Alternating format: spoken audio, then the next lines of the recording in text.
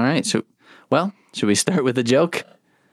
Yes, let's please start with a joke. I think I have a good one for you. Okay, I'm ready. All right. Did you hear about the bald man who got a great deal on a wig? I did not. It was only $1. It was a small price to pay. Oh, oof. Come on, that's good.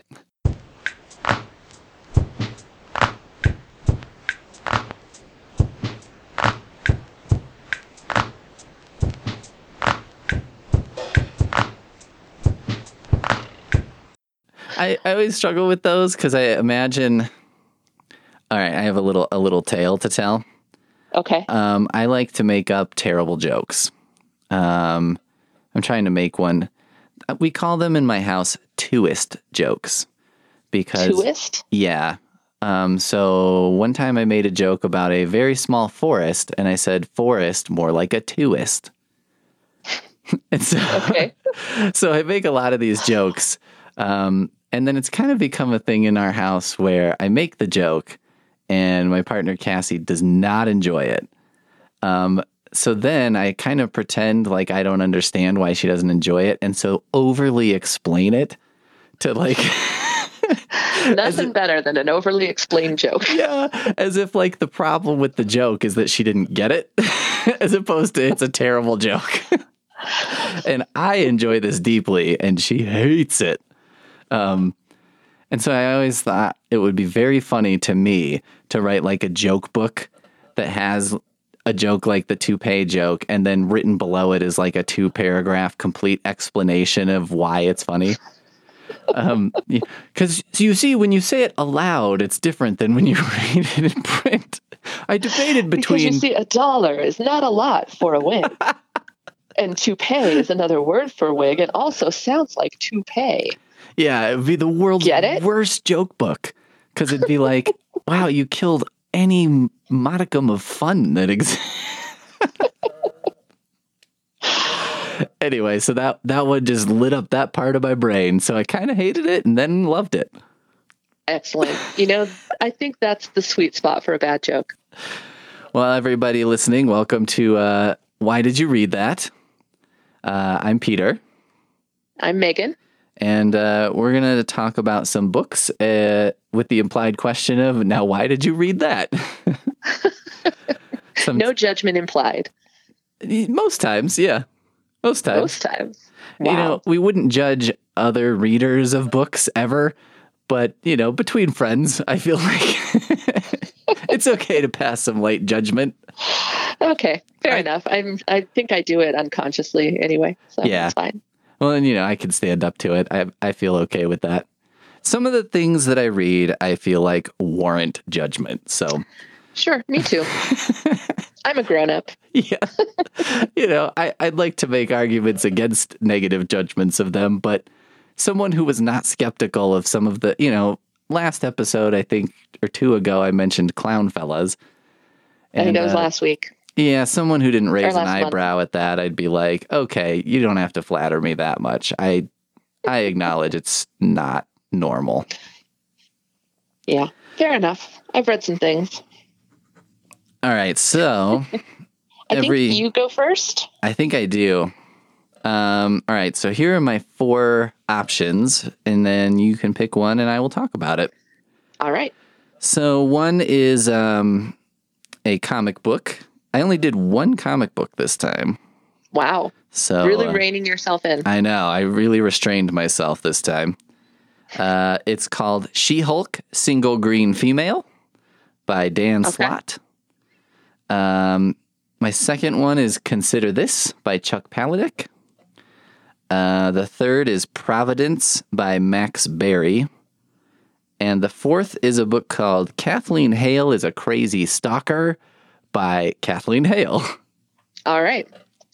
So you want to give me a quick 1-sentence rundown on these? Oh, I probably should, huh?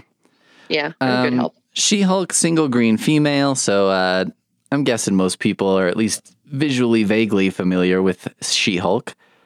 She-Hulk is a lady Hulk. And the big difference between She-Hulk and Hulk Classic is that sometimes Hulk kind of when he turns into Hulk, he gets dumber.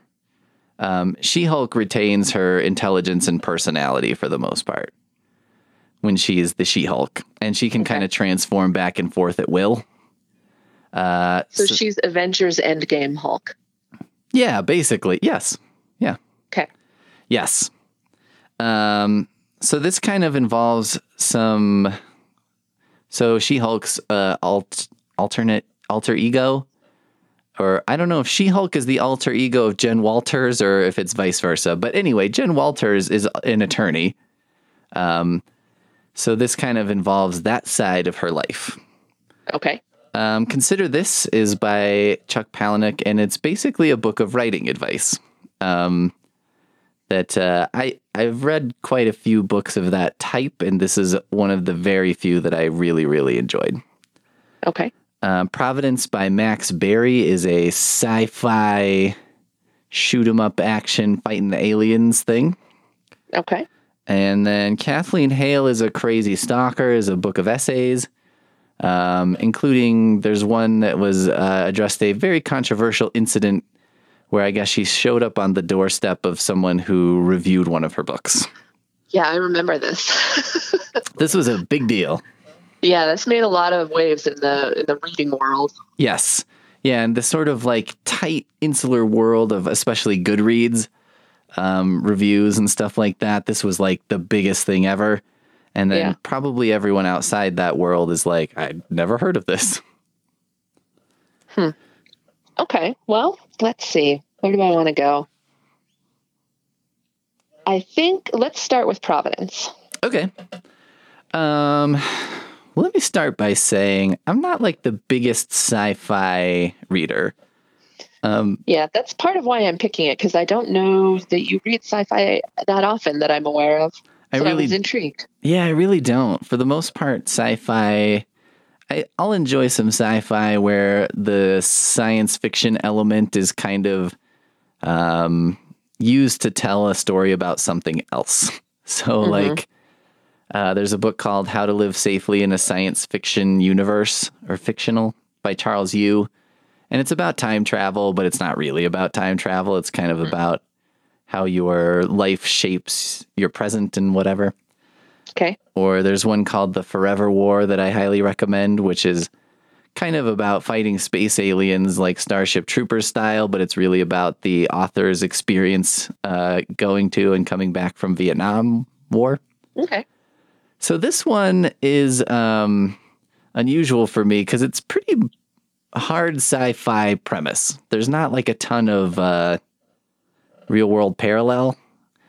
So basically, there's the characters are on a spaceship called Providence, and they're kind of going into deep space to fight these aliens, which are basically like space wasps, I guess is the best way to describe them.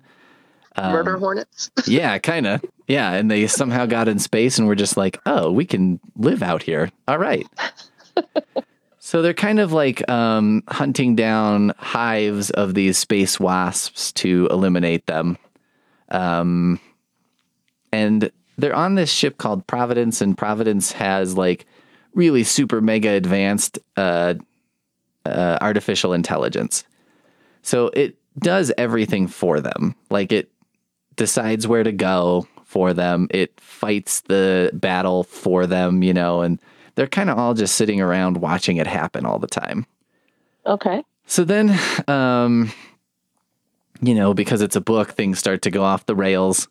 It kind of starts when like one of the characters starts acting erratically, and he's kind of like a soldier type character. And so naturally, because the ship is doing everything and he doesn't have to do anything, he becomes extremely bored. And so he kind of convinces another character that a good leisure activity is they run around the ship with throwing stars like a ninja would have in a movie and hit each other with them, you know, and they have like advanced medical technology, so it heals them almost instantly. Then he kind of gets hooked on like space age painkillers, And, they're all supposed to go to their battle stations whenever they're fighting the enemy, but he just completely stops doing that because he's like, why? I don't do anything. And then other characters kind of also start going off the rails in their own ways. So there's primarily there's kind of an environmental, ship's environment person who handles all that. There's a captain. And then there's a sort of an IT guy, I guess, a space IT guy. And anyway, I think what makes it interesting is it's, I kind of said it's not really about something else, but you could definitely interpret it as the way artificial intelligence exists in our world and is kind of taking over the things that we used to do to feel fulfilled. Mm-hmm. And also what that means. And then, there's also this side implication of they're not even entirely sure, they don't know what the life cycle of these space wasps is. They don't really know much about them, just that they're bad. And so, right. There's I assume that they're bad because they are killing people. Yeah. They killed a bunch of people. Okay. But, so there's kind of that moral ethical dilemma going on. And the space wasps are not communicative in any way. They're not right. I guess I would say they're not intelligent life per se. Right. They're more drones of a larger thing. So anyway, it's interesting, and it's kind of there's enough that relates it to our real lives that keeps it interesting. And I guess it's sci-fi, but not with laser swords and stuff. Right. Or I don't know, spaceship battles are not spaceship dogfights are not really a part of this. So I think Star Wars type. Yeah, it's very character driven. Okay. And you do get invested in some of the characters. You kind of get invested in all of them, but Max Berry is the author. He does a really good job doing bizarre premises, but kind of making them seem sensible. Did he write Lexicon? Yes. Okay, I've read that one.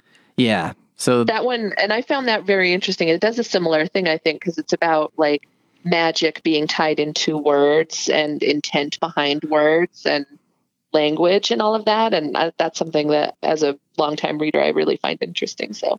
Yeah, he's really good at. He kind of picks up an idea and runs with it and takes it to a little beyond its logical conclusion to a more interesting place. He did one called Machine Man that I really liked, which was about an engineer who had a workplace accident and lost, half of his leg. And so, but, he was an engineer, so he designed a replacement. But the problem he started having was that his replacement was superior to his original biological leg. And so it was kind of outperforming his original leg on the other side. Mm-hmm. So then he, his tipping over into going too far was then he removed his other biological leg so he could replace it with a twin mechanical leg. And then, he's like, oh, well, I've got the lower half, but the upper half can't keep up with the lower half, so he kind of keeps working his way into being more and more of a machine. And, he makes it seem you're not quite there, but you're this almost makes sense. And that kind of scares me that I'm thinking that. But yeah, here we are. I don't know if you've heard this, but I think it's a relatively common saying, and I'm probably going to get it slightly wrong, but it's something like science fiction reflects the fears of the society that's writing it. Yeah. It's back in the 80s, you got a lot of environmental, and actually I think we're back to that, this climate disaster sci-fi. Right. Or, alien sci-fi when people are worried about, immigration or whatever, mind control, people write those kinds of. Are you there? Oh, yep. Okay. Sorry. I thought I lost you for a second. But yeah, so it feels like he's writing that kind of sci-fi. Yeah, definitely. And yeah, and this one, when I say AI taking over things and making human life less fulfilling, I think what's good about his books too is he doesn't overdo it. He doesn't slap you across the face with the idea, and he's kind of he doesn't necessarily take a side on it, which is something that I like. I know some readers prefer a more transparent, like telling someone maybe a little how they should feel about it, or suggesting how they should feel about it. And he's just very tries to stay neutral on that. And I appreciate that because I think it's more interesting to decide for myself. But yeah, so that's kind of a Providence. That's as much as I could say about Providence without getting spoilery and stuff. But I would say the other thing is, like, if you're not digging it right away, give it a little time. It kind of goes into the individual characters in more depth after everything is introduced. And I think that's when it like really hits its stride. Okay. All right. Yeah, I think that's good information to have, knowing when should I give up on a book if I'm going to give up, because there's nothing worse than not being into a book and worrying that, the next chapter is where it gets good, but I gave up. Totally. Yeah, I think people are getting more familiar with that kind of talk because, like, with serial television being such a big thing, and someone's like, "Oh, you got to watch Mad Men," but then you're like, "Well, how many episodes in, and I'm not into it, should I be like, okay, you're not going to enjoy this?" Right. Or, how many episodes in? Got to get through the first season. Get through the first season. Yeah. Or like video games are that way sometimes, right? Where it's like, look, you got to plow through the first hour because that's all tutorial. Yeah, it's boring. All right. I'm ready to hear about your books. All right. I also have 4 books and 1 graphic novel. Oh. So the graphic novel is called Adler by Levi Tadar and illustrated by Paul McCaffrey. And it is basically like the League of Extraordinary Gentlemen, only with female characters, I would say. Like if I were going to give it a real short, punchy description. Old literary characters? Yeah. And some real historical ones, but focusing on literary characters. Adler refers to Irene Adler from the Sherlock Holmes stories. Gotcha. Okay. My second book is You'll Never Believe What Happened to Lacey by Amber Ruffin and Lacey Lamar. And Amber Ruffin is a comedian and Lacey Lamar is her sister. And it's basically the two of them talking about, in a funny conversational way, about the kinds of everyday racism they encounter. So, which is a serious topic, but addressed in a really stand-up-y, funny, anecdotal way. Gotcha. Then I've got A Curious Beginning by Deanna Raybourn. And that is a historical mystery series called the Veronica Speedwell Mysteries about an independent. She kind of makes her money by collecting butterfly specimens and selling them to collectors, and solves crimes. And this is the first in that series. Is she solving crimes in the butterfly collecting world, or is that? No, that's just she travels the world. And so this kind of gets her out into a bunch of different environments and encountering different people, because she might be in the first book takes place in London, but she goes to, India and the Amazon, and she travels around looking for butterflies. And so gotcha. Different kinds of crimes in different places. Gotcha. That's her metaphorical mystery machine taking her from place to place. Sure. They never really talked about that, did they? Where were those guys going? Yeah, they were just driving around. I guess it was the 70s. They were just seeing what the world had to offer. Living that Jack Kerouac life. I guess so. And then my 4th book is, I'm actually reading the sequel to this book, but it would be spoilery to talk about the sequel. So I'm going to talk about the first book, which is called A Deadly Education by Naomi Novik. And I would describe it as a grown-up Harry Potter if Harry Potter were focusing on a young Voldemort. Yeah, okay. That's interesting. Well, I think we should start with A Deadly Education. I feel like there are a lot of people who talk about, sure, Harry Potter adjacent stuff. Yeah. Well, and I have to admit that I sped through this book like a speed demon. It's not that long. It's considered epic fantasy, but it's relatively short and filled with lots of action. So I found it to be a really quick and compelling read. It's the first in Naomi Novik's new series, which is called the Scholomance series. The second book, I'm reading an early copy, but I think it's out relatively soon, like in the next month or two. So if you read this now, the second book should be available pretty quickly. So the Scholomance is what they call like the wizarding school.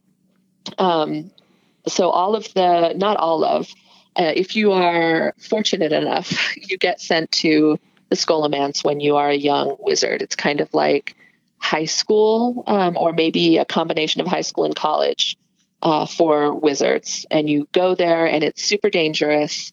The magical energy that wizards have attracts these creatures that feed on it.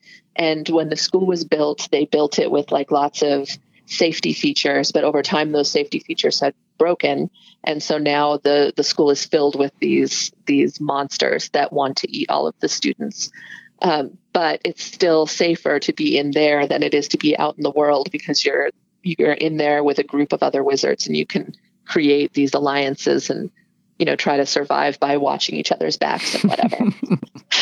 So it's super dangerous, but still a better option. And also the school feeds you spells and things based on, how you do stuff. So you become a better wizard by being there. So that's why people still go. And the main character's name is Galadriel, which I find hysterical because she's prophesied to be a dark sorceress who will destroy the world. Her name is Galadriel. She goes by Elle, and she's pretty much a loner. She stays away from people.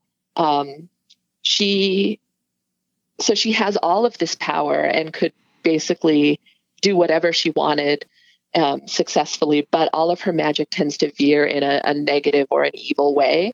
And her mother is like an earth healer type. And so she's been raised as much as she can to be a good person, but she has this tendency, like all of her spells turn evil. So she's very careful. She does small spells. All of her classmates think that she's fairly weak because she refuses to do big spells because she's afraid that she would accidentally, like, not only would she kill all the monsters in the school, but all of her fellow students as well, without even thinking about it. So she's trying to make her way through school and get out. She has a polar opposite student whose name is Orion, and he is essentially the exact opposite of her. He effortlessly saves all of his fellow students. He kind of can tell when somebody's getting attacked, and he'll show up and he'll kill the creature, and everyone, hero worships him. He's like everyone's hero. And he's even saved Elle several times, and she's mad about it. I was about to say she's annoyed by Yeah. He Thanks for saving my life, I guess. So the first book is basically an entire school year, and it's going over so to get out. So when you graduate, basically graduation is you leaving the school, but the exit, the big hall that exits the school, is filled with the most monsters and the scariest ones. So it basically becomes, are you able to get out without getting killed? And you have to form, generally you have to form an alliance of other wizards and work together and try to get out without getting killed. And hopefully other teams will, provide distractions so that you can get out. And so she's in this position where she has to figure out how she's going to graduate without dying. Right. And, nobody likes her because she's grumpy, which I really like about her. I find her really fun to read because she is so grumpy. And the only person who seems to like her is Orion, who she can't stand. And probably because she's the only person in the school who doesn't hero worship him. Right. Everybody thinks that she doesn't have a lot of power, when in actuality, she just keeps herself on an extremely short leash. So it's like a Voldemort who doesn't want to destroy the world, but also has that pull and could so easily do it. And with one stumble, she could destroy the entire school and everyone in it. So I found it really interesting and fun. The world building is really unusual. She brings in people from all different cultures. You can do language tracks and you learn spells in other languages, and the more so if you start to learn just a little bit too much of Anglo-Saxon English, all of a sudden the school will decide that you're going to get all your spells in Anglo-Saxon, and then you're like studying it all the time. Uh-huh. So super interesting. I feel like I should mention, and I'm not going to go too deep into it, but a few people have said that they found some racist issues with the book. I will say that I didn't see anything like that. But the editor has decided that in the next edition of this book, there will be a couple of small references to things that will be removed to address that. So if this is something that you're worried about, I would say go online. You can probably find some information about specifically what it is, but I didn't see any big problems with this. And I found it to be really, really fun and fast reading. Great for summer, I think. Yeah, that sounds pretty good. It was great. Be honest. Yeah, fantasy is like my other. Speak through the second. Fantasy is like my other one that I'm not usually into, but I'm like, this sounds all right. Yeah, I'd recommend it, especially like if you've read Harry Potter, or you've seen the movies, and you found them at all enjoyable, but would like maybe a less. I'm going to use the word juvenile, but I don't mean like juvenile as in like stupid. I mean juvenile as in aimed at a young audience. Sure. If you're looking for something for a more mature reader, I think this will hit that bill. Well, that seems like something a lot of people would be looking for. I guess, the Harry Potter generation is older now. I don't know, 20? Yeah. Like, we're not kids anymore. I was just trying to do the math and was thinking like, oh my goodness, they're probably like in their 20s. Oh, I think they're older than that because they were, probably 10 when they started reading them. Oh, and yeah. And it's been 20 years. Yeah, that's true. Holy cow.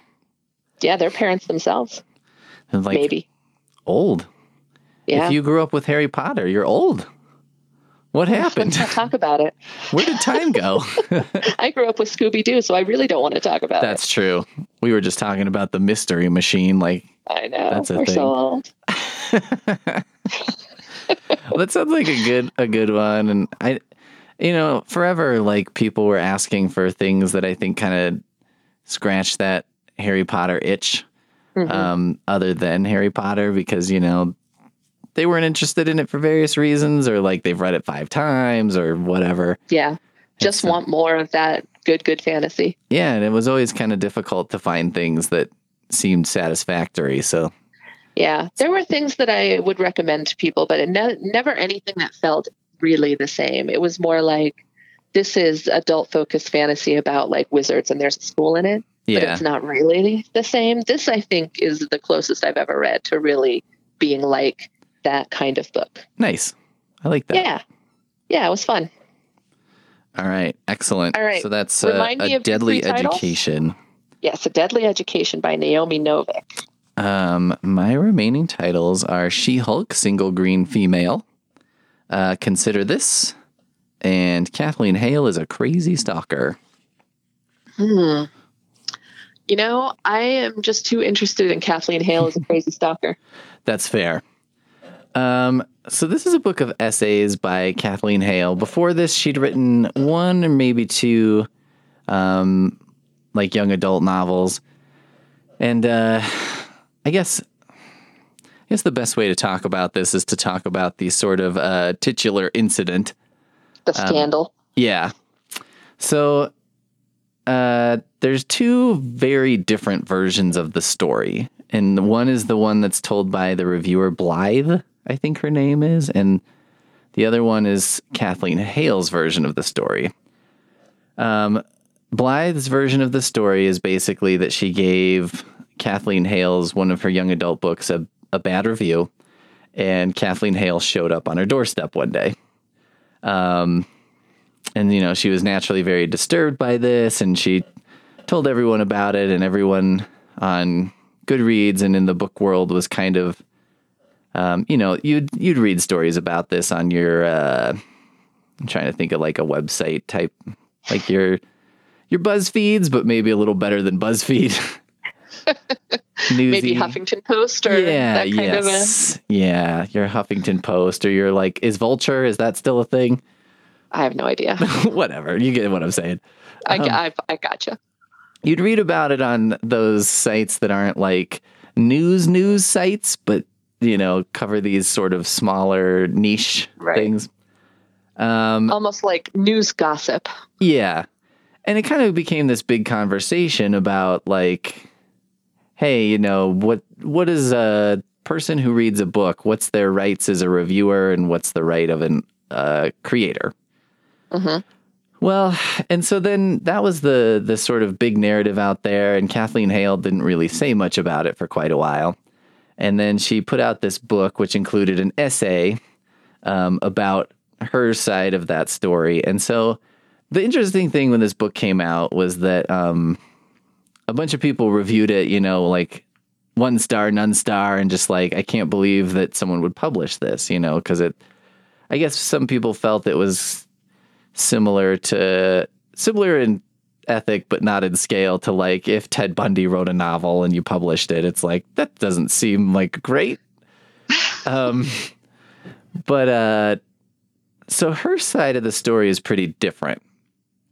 Her side of the story, and these are all her claims, and the weird thing about it is you've got Blythe's side, you've got Kathleen's side, and there's really no way for an individual to know which is 100% correct or like 80% correct.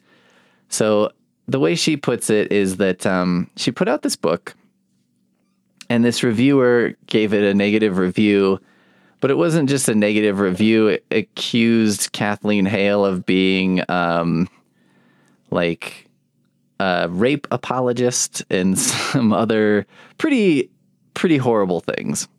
Wow. And it was Kathleen Hale's opinion that none of the content in the novel indicated these things. So for her, it just felt like, I guess, a very unfair review.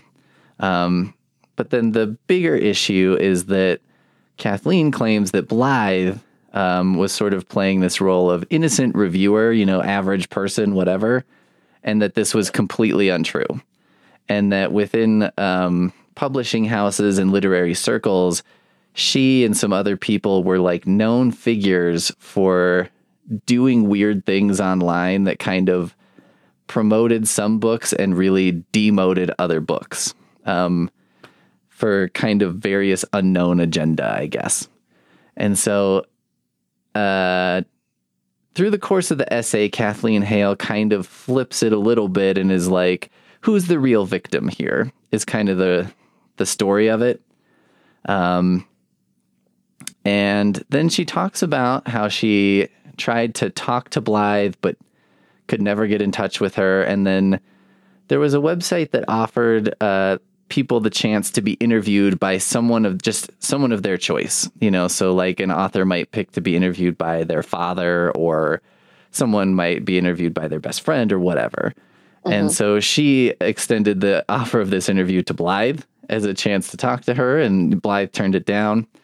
So through the course of all this, she kind of discovered that Blythe was not who she was presenting herself to be online. She was presenting herself to, with a image and I think a teacher in an elementary school or something like that.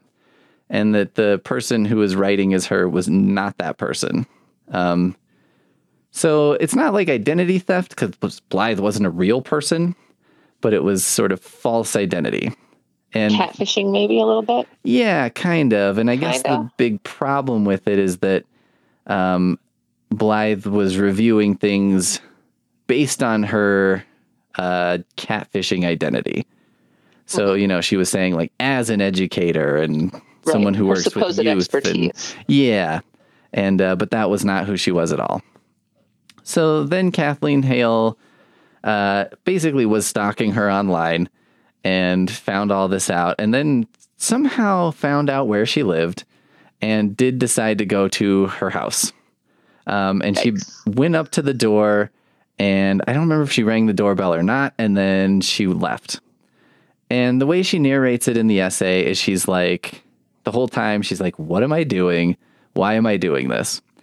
After this, she completely spiraled. This was sort of the midpoint of her downward spiral. She made like a suicide attempt after this. She was in like a mental health, facility for quite a little while after this. So it's very interesting to read the essay because I feel like she's not trying to excuse what she did.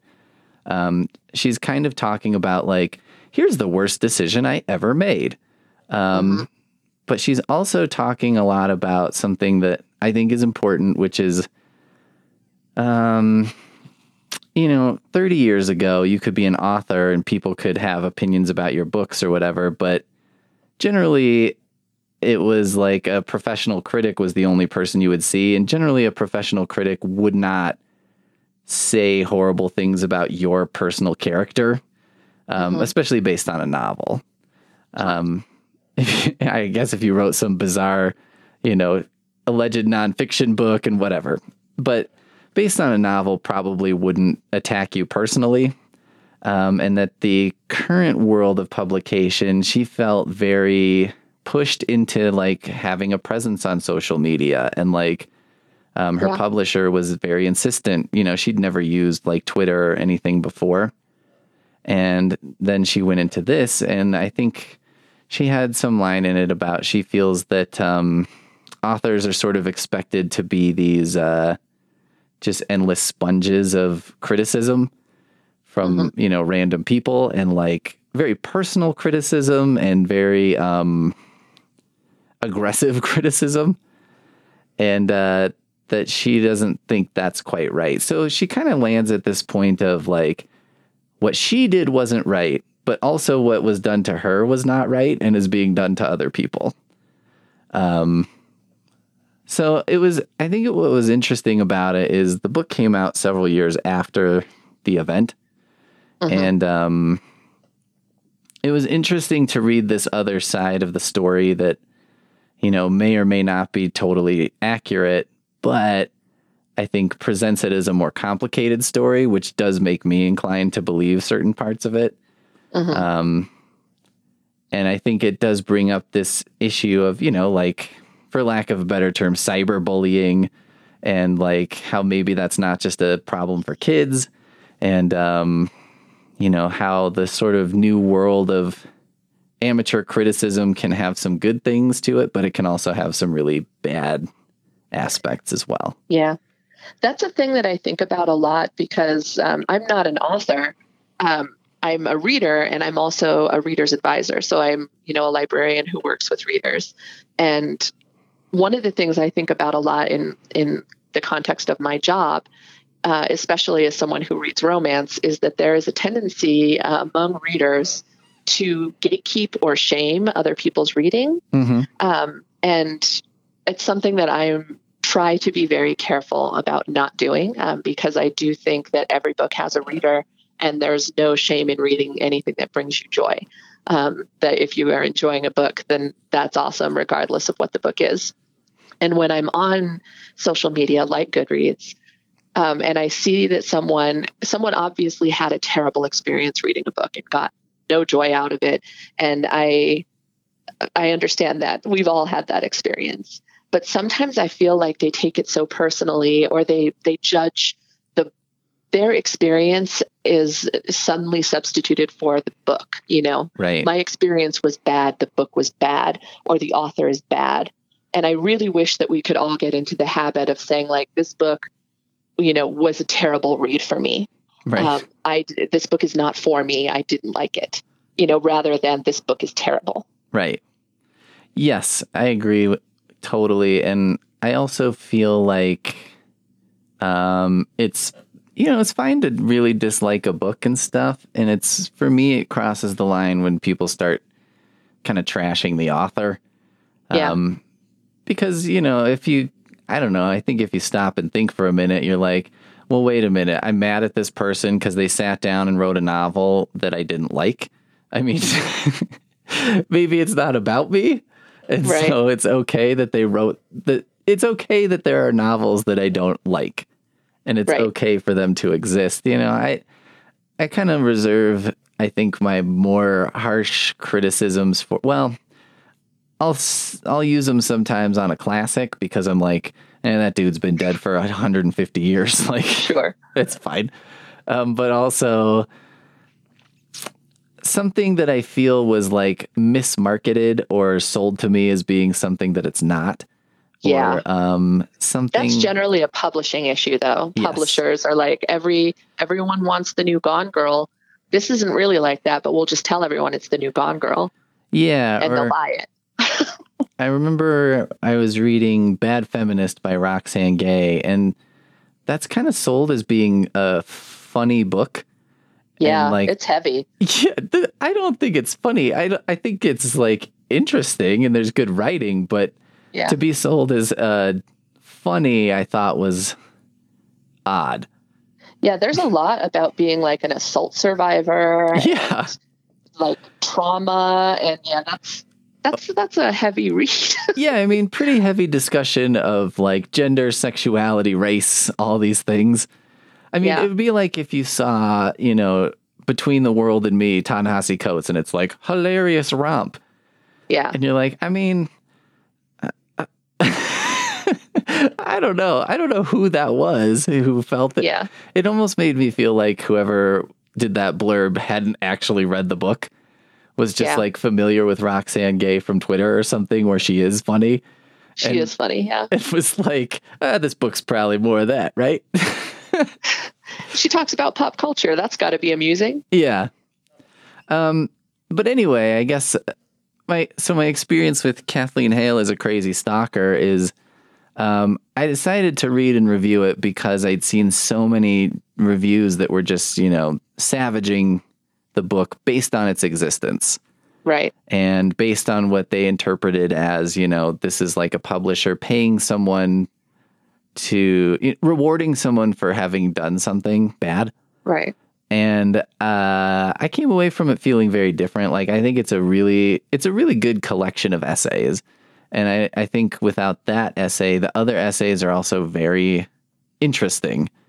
There's one that's kind of like a, lived in journalism piece where she goes to like a tiny eco community, population 15 people or something, and kind of tells what that's like, and just different stuff like that, different kind of typical essays, and some of them are very funny and some of them are just interesting. And I think the book didn't get a fair shake because of people were reviewing the person who wrote the book and not the book. Yeah. And also I think if people have a strong opinion on that event, I really think they should read that essay. And, you can get it from the library, so you're not like putting a bunch of money in her pocket or whatever. Right. But I think the event is, whether true in her way or the other way, is more complicated than it's been presented. Yeah. I do think we have a tendency to treat complex issues as simple, and they very rarely are.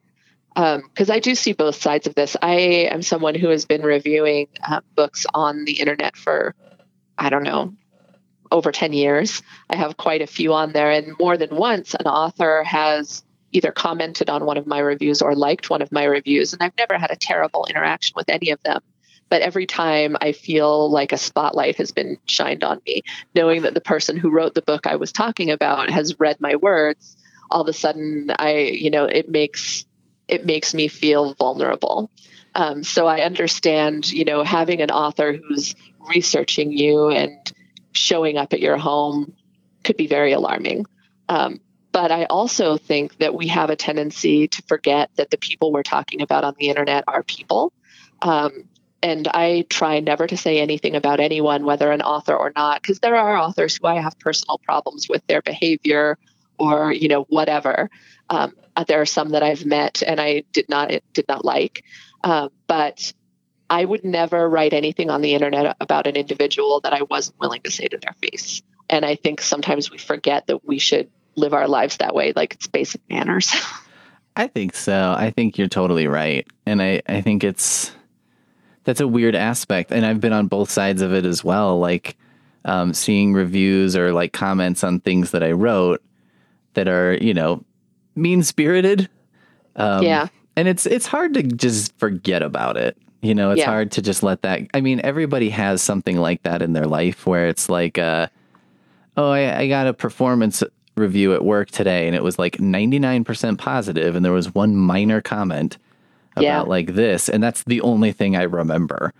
You know, or that's haunting me days later.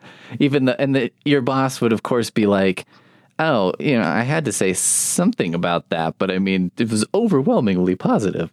Mm-hmm. And like being on the other side, I've reviewed books, negatively and then heard from the author. And even when they're nice and stuff, it does feel vaguely threatening in some way. Yeah.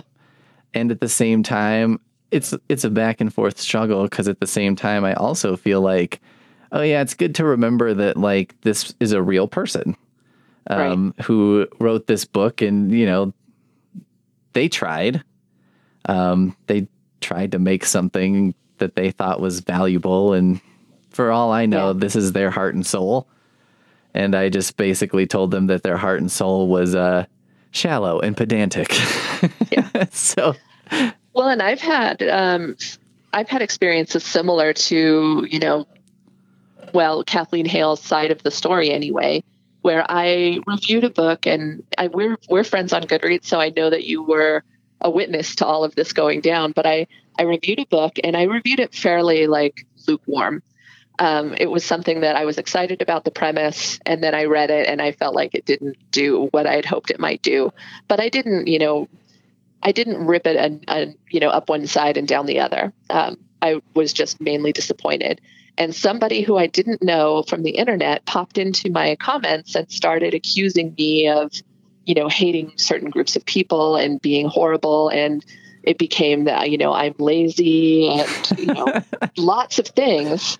And I was a little bit like, you have no idea who I am. Where is this coming from? So, yeah, it happens even to people who aren't anyone. Like I'm not anyone on Goodreads. Yeah. But somehow my opinion mattered so much to this person. It is strange. And then, sometimes someone will pop in there and they're just like, let's just throw every accusation at the wall and see what sticks. And I don't know. We'll just see if we can upset this person. Yeah. So I guess. Yeah, it's strange. I wish we would all just be slightly better behaved. And I'm a firm believer that as much as possible, authors should read user reviews of their work, because I do think that like people who aren't professional reviewers are going to say things that aren't professional, and they're going to hurt people. So why read them? I agree. Yeah, I think staying away from the reviews of your book, unless you're that unicorn who can, read a negative review and just be like, huh, okay. Yeah. I think Does that person exist, I wonder? Yeah. I don't think so. I think that a lot of people think they're that person until they read that negative review, and then they're like, all right, I'm gassing up the car to go to this person's house. So anyway, that's basically Kathleen Hale is a Crazy Stalker. I thought it was a really good essay book. If you like Sloane Crossley, or I don't know, maybe like a older David Sedaris stuff, you might really get into it. And Sloane Crossley's I Was Told There Would Be Cake. Yeah. Or I was told there'd be cake. That made me laugh so hard. Yeah. And this has like a similar feel. I mean, I have to admit, I'm probably not, I don't know, maybe 15 years older than Kathleen Hale, or 10. But, so there's a little bit of like, oh, this is kind of a different way of writing essays that's a little bit different culture, like a youth culture that I didn't experience. Yeah. But it's not like obtrusive. It's not unpleasant. It's just different. And I don't know. I thought it was kind of a nice introduction into that style of writing. And also, they're just good essays. I think this would have been a very popular book if it hadn't been for this incident. And I also think this is something that you might enjoy if you like watching like true crime and stuff. I mean, if you like 2020 documentaries, this is kind of a little bit of that feel of like this sort of I'm watching the crime happen, right? And, getting insight into it that I wouldn't normally have. So if you're into that, also, I think that this would be satisfying for you. Cool. All right. So I've got. Do you need a reminder? Let's see. I have Adler, and that's a comic book. Yeah. You'll never believe what happened to Lacey somebody. Just Lacey. Oh, okay. You'll never believe what happened to Lacey, but the author is Lacey Lamar, one of the authors. I was like, I ran out of steam, I guess. Yeah, it's fine. I got the whole thing. And then there's A Curious Beginning. Yes. I don't know. I'm tempted by the comics, but also interested in You'll Never Believe What Happened to Lacey. Do you have a preference between the two? You pick, man. I picked mine. You pick yours. All right, I'll do You'll Never Believe What Happened to Lacey. Okay. But I would if you brought Adler back another time. Okay, I can bring Adler Just back. Putting that on the record. I'll make an exception for you. All right. Deal. Oh, I'm dropping my laptop. Oh, jeez.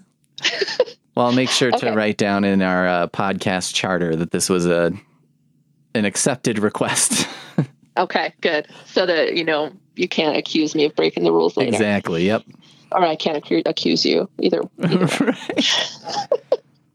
All right. So You'll Never Believe What Happened to Lacey is by Amber Ruffin, who used to make appearances on the Seth Meyers show.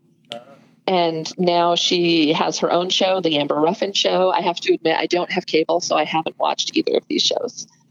So I am not familiar with her from that area of her career.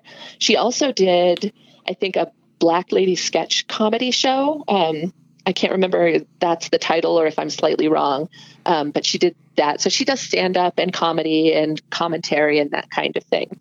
And that's how that's her career.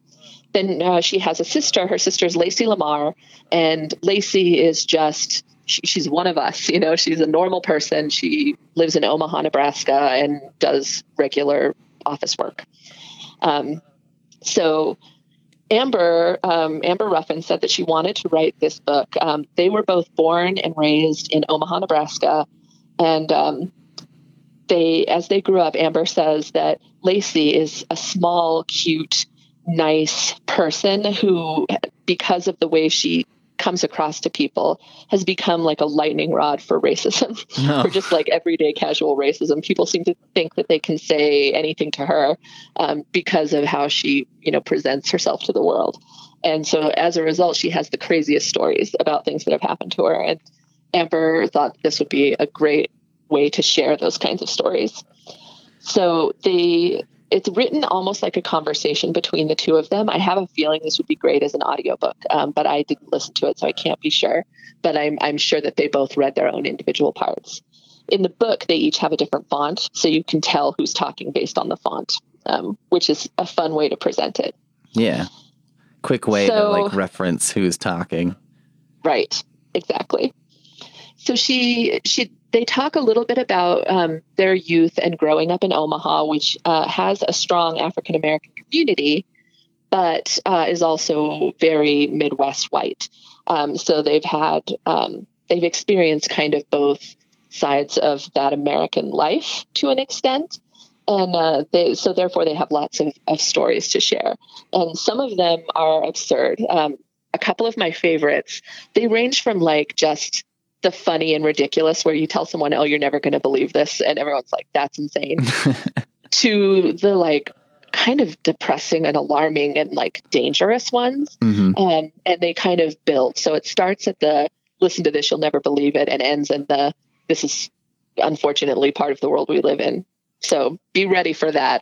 It does get a little heavy and depressing, but the tone is always super funny. Amber is, as a stand-up comedian, she is naturally funny. So it never feels like you're being beaten about the head and neck with a large, stick. Right. But it is serious stuff. So a couple of my favorite stories that she told. One is that Lacey was on vacation in Colorado, of all places, and she was in the mountains in what was described as just a small tourist town. And in my mind, I was picturing Estes Park. I feel confident that it was Estes Park, but I have no reason for that feeling. I just feel like it had to be. Could be any one of number of Yeah, small mountain towns with a taffy shop. exactly. It's just one of those towns that has lots of little touristy shops. Gotcha. We're all familiar. So Lacey is going into one of these small touristy shops to get some souvenirs or postcards or what have you, the things you buy at these small touristy shops. And the teller, like the shopkeeper, rushes over to her and just seems like so excited that she's there and, is welcoming. And how are you liking the town? And it's such a pleasure to meet you. And Lacey's like, wow, this is the friendliest town I have ever been in. Mm-hmm. And then it quickly becomes apparent that the shopkeeper thinks that she is Whoopi Goldberg. Oh, good Lord. And I should point out that Whoopi Goldberg is a good 20 to 30 years older than Lacey. I was going to say, like, if nothing else, she must be significantly younger. Yeah. And also, like, I feel like Whoopi Goldberg is fairly iconic. Like, her voice and like we've all seen her in so many things, right? The Color Purple and Ghost and all of her stand-up and The View. Like, we see her all the time. And I've seen pictures of Lacey in this book, and they are not similar looking. So it's a little astonishing to me. Oh boy! But when she figured out that that's what was going on, she ended up. The shopkeeper gave her a free T-shirt, and she decided, "What the heck? I'll take it." I guess I'll just be Whoopi Goldberg long enough to leave this shop. Yeah. She was like, hey, I get all these bad experiences from like casual racism and might as well get a free T-shirt out of it. That's got to be so bizarre because, to be mistaken for somebody, it's like, I guess if it's someone who looked a lot like me. But sure. Boy, yeah, Whoopi Goldberg has never, I mean, has she ever not been on like TV or in movies, in the last 20 Star years? Trek. Yeah, she's everywhere. In The View. She's on TV like almost every day. Right. If not every day, with all of her like old movies being in syndication and stuff. Yeah, I mean, she's just one of those people, if you're online or something, every couple months, it's like, oh, here's a clip of Whoopi Goldberg from The View talking to so-and-so, or you know what I mean? Yep. Like, you just see her around. And she's always looked like Whoopi Goldberg. Like, her hair is pretty similar all the time. Her, like, dress, she has Yes. a look. She looks like Whoopi Goldberg. I don't know. So it's weird. to me. But almost even better is another mistaken identity story, which is so she was shopping at a grocery store and she was at the till and she was writing a check. And on her checks, and actually it might have been a debit card, I'm not positive, but she had like an item, either a check or a debit card. And she had paid for one of those, you get the ones with the design on it. So it's not just the boring blue check. Oh, right. Or your boring blue like debit card. Yeah. So she had gotten one that had Harriet Tubman on it, and the teller was like, "Oh, that's so cool! How did you get your picture on your check?" Oh my God. I know. And I'm assuming this is like the Harriet Tubman. There's like the one picture that we all see, right? Like the three-quarter profile that photograph of a very old Harriet Tubman in the rocking chair. Yeah. Or it was like a pen and ink drawing. Yeah, right. Because, wow. Oh, that's unfortunate. That's unfortunate. You know what's funny about that? Just to like go off for a second. I remember there have been on and off campaigns, right, to put Harriet Tubman on the 20? The 20, yeah. And I remember thinking, like, everyone should just go put her on their debit card.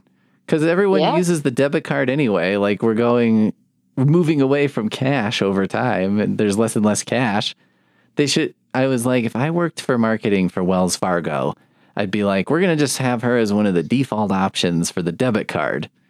And we'll be like, well, we could do that, right? I would get that. I'm kind of low-key obsessed with Harriet Tubman. She was so amazing. I mean, if I got a debit card and it just had Harriet Tubman on it, I'd be like, all right. Well, I guess my card has Harriet Tubman. That's fine. I mean, she was the first woman to lead a battalion into battle. Isn't that crazy? That's so cool. Yeah, I mean, anyway, what an odd thing for someone to think and say. Yeah. I mean, yeah, that's unfortunate.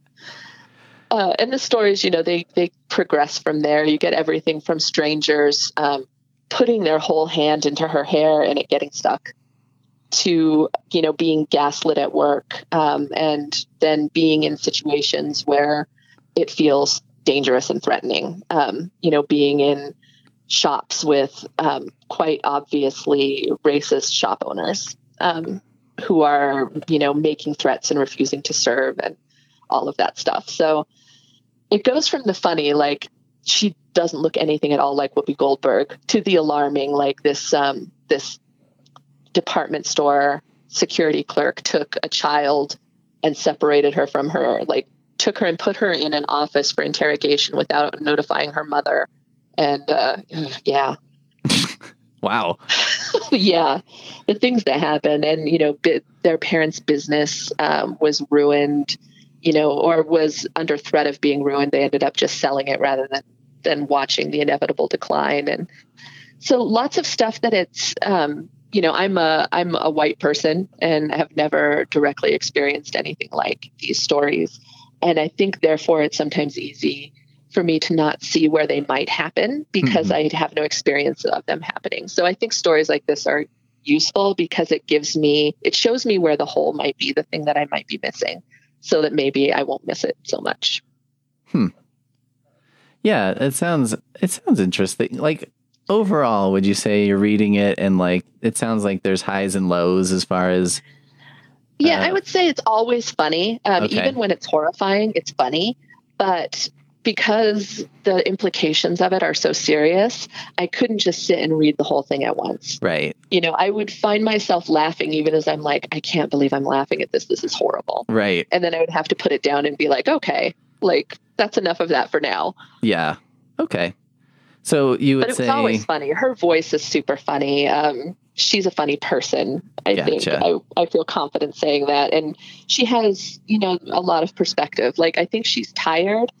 And she writes about why they wrote this book was partially, she said she doesn't feel like she needs to be educating white people about racism. Like that's not how she wants to spend her time. Sure. But if that happens through this book, like she's kind of happy for that. Okay. Mostly it was her way of sharing these stories so that other people who have experienced them can go like, it's not just me. Right. Okay. That's oof.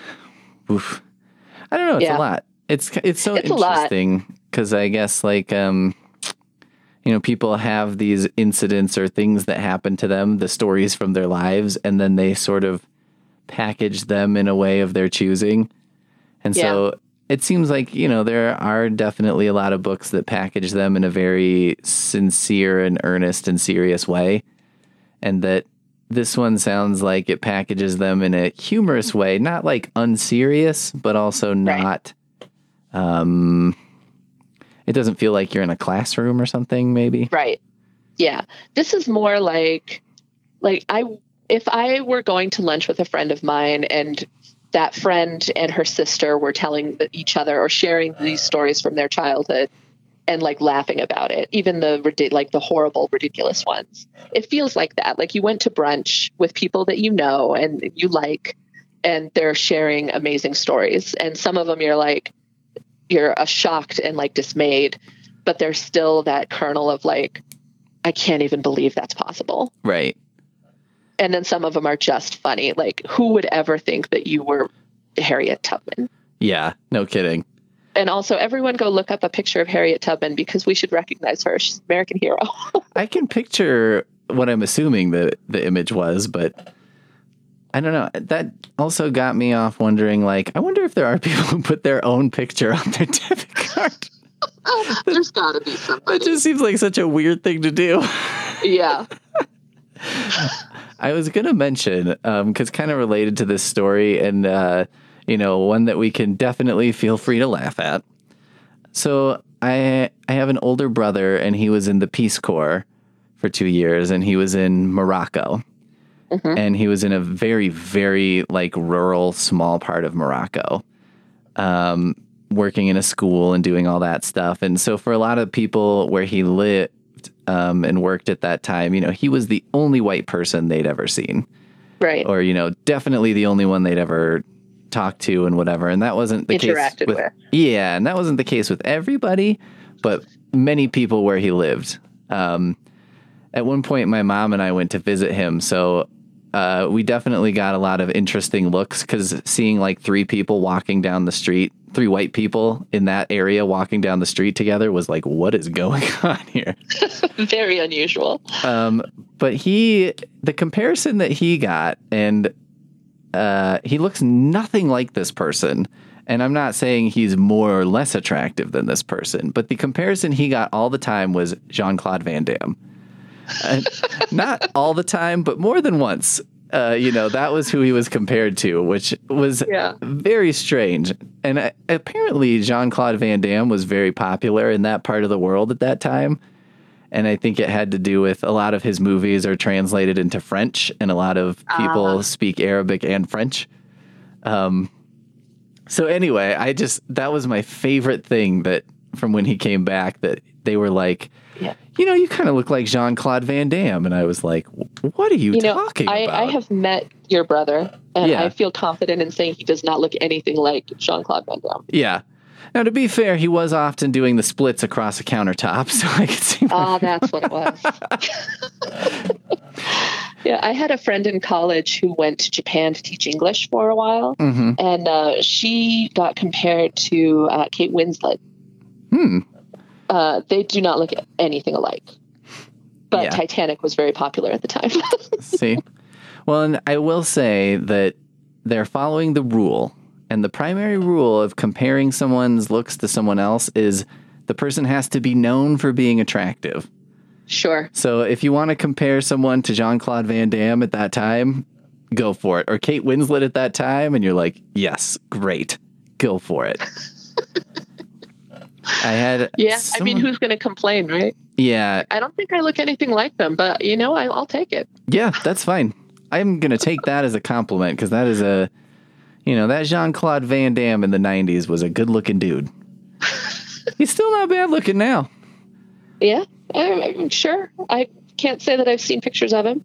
Is he still, the one thing, no, that was, who's the other one? Steven Seagal. Steven Seagal. I was thinking of Steven Seagal. Yeah, Steven Seagal was never the beefcake that Jean-Claude Van Damme was. Yeah.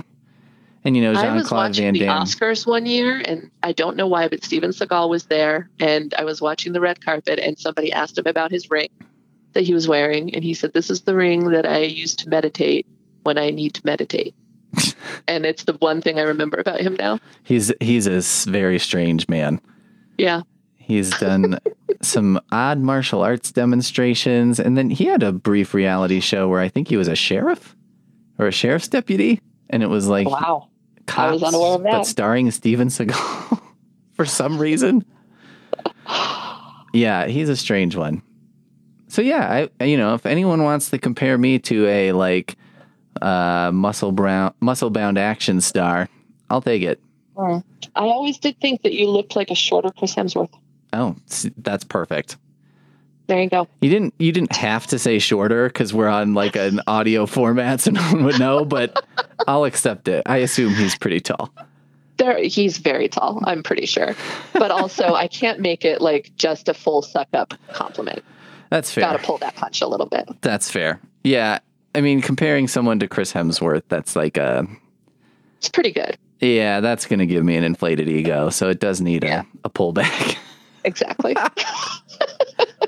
Well, anyway, that sounds like an interesting book, and like it's timely too. I think it's something that I think a lot of people are thinking about with all of the Black Lives Matter and the George Floyd and all of that stuff. So it seems like an opportunity to maybe consider some experiences that might be unfamiliar to you in a way that is still entertaining and funny. Yeah, and I think that to me, when you describe it, is kind of what makes it stand out. Is like, well, maybe if some of the more serious-minded academic type things don't appeal to you, maybe this would be a different way to sort of experience the same ideas, but in a way that's more speaks to you more. Yeah. It's accessible. It feels like, normal people. Yeah. Telling stories about their lives. Yes. Yeah.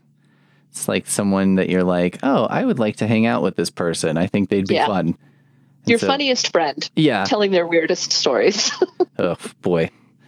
That's a rabbit hole. We're not going there. All right. So let's review. I had Providence by Max Berry, and I know that's available in print, and I think that's also on Overdrive as well. Okay. And then Kathleen Hale is a Crazy Stalker is also available in a few different formats. Do you want to talk about the two you didn't discuss?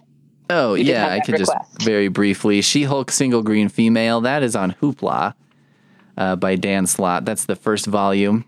Just one sentence sort of premise summary is She-Hulk is in her alter ego, Jen Walters, is a lawyer.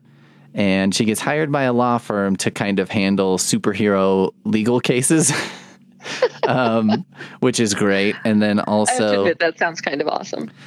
Yeah, and it's got like an extra funny to me, like very sitcom-y premise, which is the head of the law firm hires her, but he's like, now I want Jen Walters, not She-Hulk. So don't you go turning into that She-Hulk. So, that kind of keeps it fun. And then the other one was Consider This by Chuck Palahniuk. It's a how-to writing book. I highly, highly recommend it. It's even if you've never really thought you wanted to write something, or even if you're sure you don't want to write something, it's an interesting look at like storytelling and how you can kind of present stories. And this sounds artsy and cosmic. It's just kind of like what the purpose of stories in the world, like why do they exist? And yeah, well, I think that a lot of us who are readers, feel the importance of narrative in our lives, whether it's books or, movies or any kind of like storytelling. Yeah. And so I definitely feel that. He talks a lot about those kinds of things and like, some of the elements of, he's talking about like, how come in Disney movies, the parents are always dead? And, he talks about that of like, well, a reader can experience a good feeling because if you present to someone a story where the worst possible thing they can imagine has happened. And so for like a small child, that's probably their parents dying or, losing their caregiver or whatever. And you can show that a character can get through that and succeed and have a good life. That gives people hope. And makes them feel like they can get through the things in their life that are difficult. So it's, it's funny because it's not like cynical. You would think it'd be very cynical coming from him. But he almost comes off as feeling like storytelling is like an act of service for him. I like that. Yeah. I definitely feel that way as a reader. I'm very grateful for storytellers. Yeah, I don't know. It's kind of beautiful in that way. Yeah. Great. And then I had Kathleen Hale as a Crazy Stalker by Kathleen Hale. Okay. Cool. I had A Deadly Education by Naomi Novik. This is the Dark Harry Potter. It's available in print as an ebook on Overdrive, and we have copies on order in Spanish for anyone who reads in Spanish or would like to practice their Spanish. I also discussed You'll Never Believed What Happened to Lacey, which is co-written by Amber Ruffin and Lacey Lamar. We have that in print. It's an audio ebook on Overdrive for anyone who wants to try it in audio. I have a feeling it would be great. I also didn't talk about Adler by Levi Tidar, illustrated by Paul McCaffrey. This is the graphic novel that I will bring back as an option for next month.